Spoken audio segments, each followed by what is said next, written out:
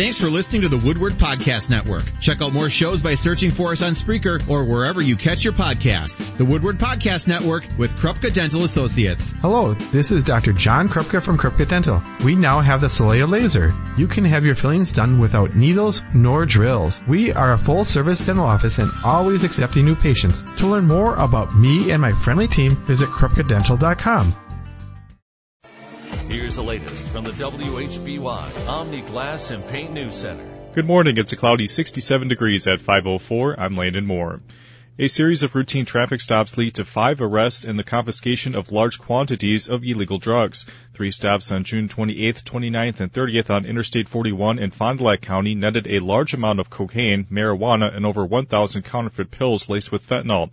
Sheriff's Department K-9 handler Sergeant Andy Coleman and his partner Ace were brought in during 2 of the stops. Sergeant Coleman tells Action 2 News he believes intercepting the drugs likely saved lives. The 1,000-plus fentanyl pills, I think, would have done significant damage if it had gotten into the wrong people's hands, and if they'd have taken the pills, especially being that they were marked as oxycodone, people would be taking fentanyl and not knowing it, and if their body's not used to it, an overdose would be very easy.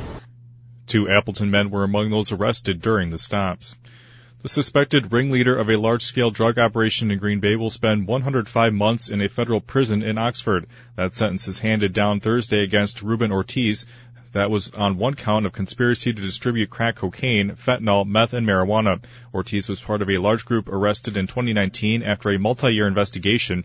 An indictment obtained by Action 2 News says investigators found 1 kilogram of heroin mixed with another substance, 5 kilograms of cocaine mixed with another substance, 28 grams of crack cocaine, more than 400 grams of fentanyl, 50 grams of meth mixed with another substance, and marijuana mixed with another substance. Investigators also seized weapons, including handguns, rifles, and shotguns.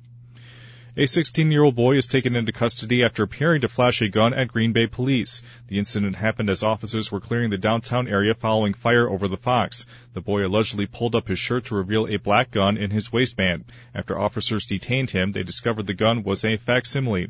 The boy admitted to officers the gun was not real and his friends told him to flash it. You can watch body cam footage of the incident on our website, WHBY.com.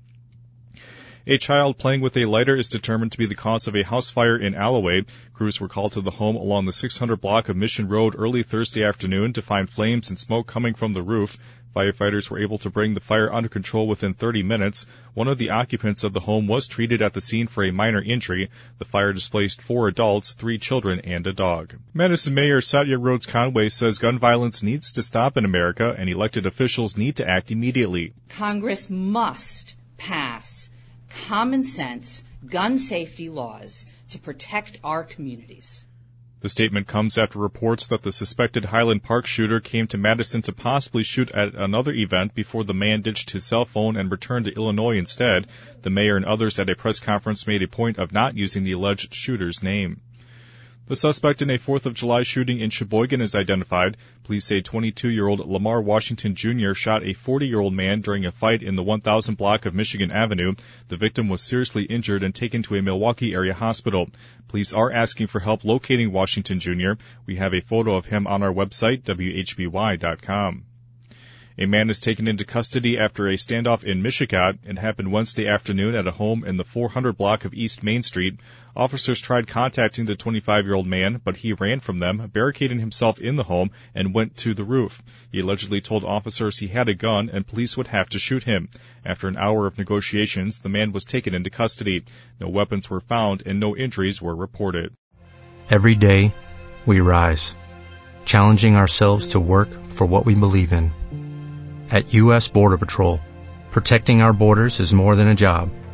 It's a calling. Agents answer the call, working together to keep our country and communities safe. If you are ready for a new mission, join U.S. Border Patrol and go beyond. Learn more at cbp.gov/careers.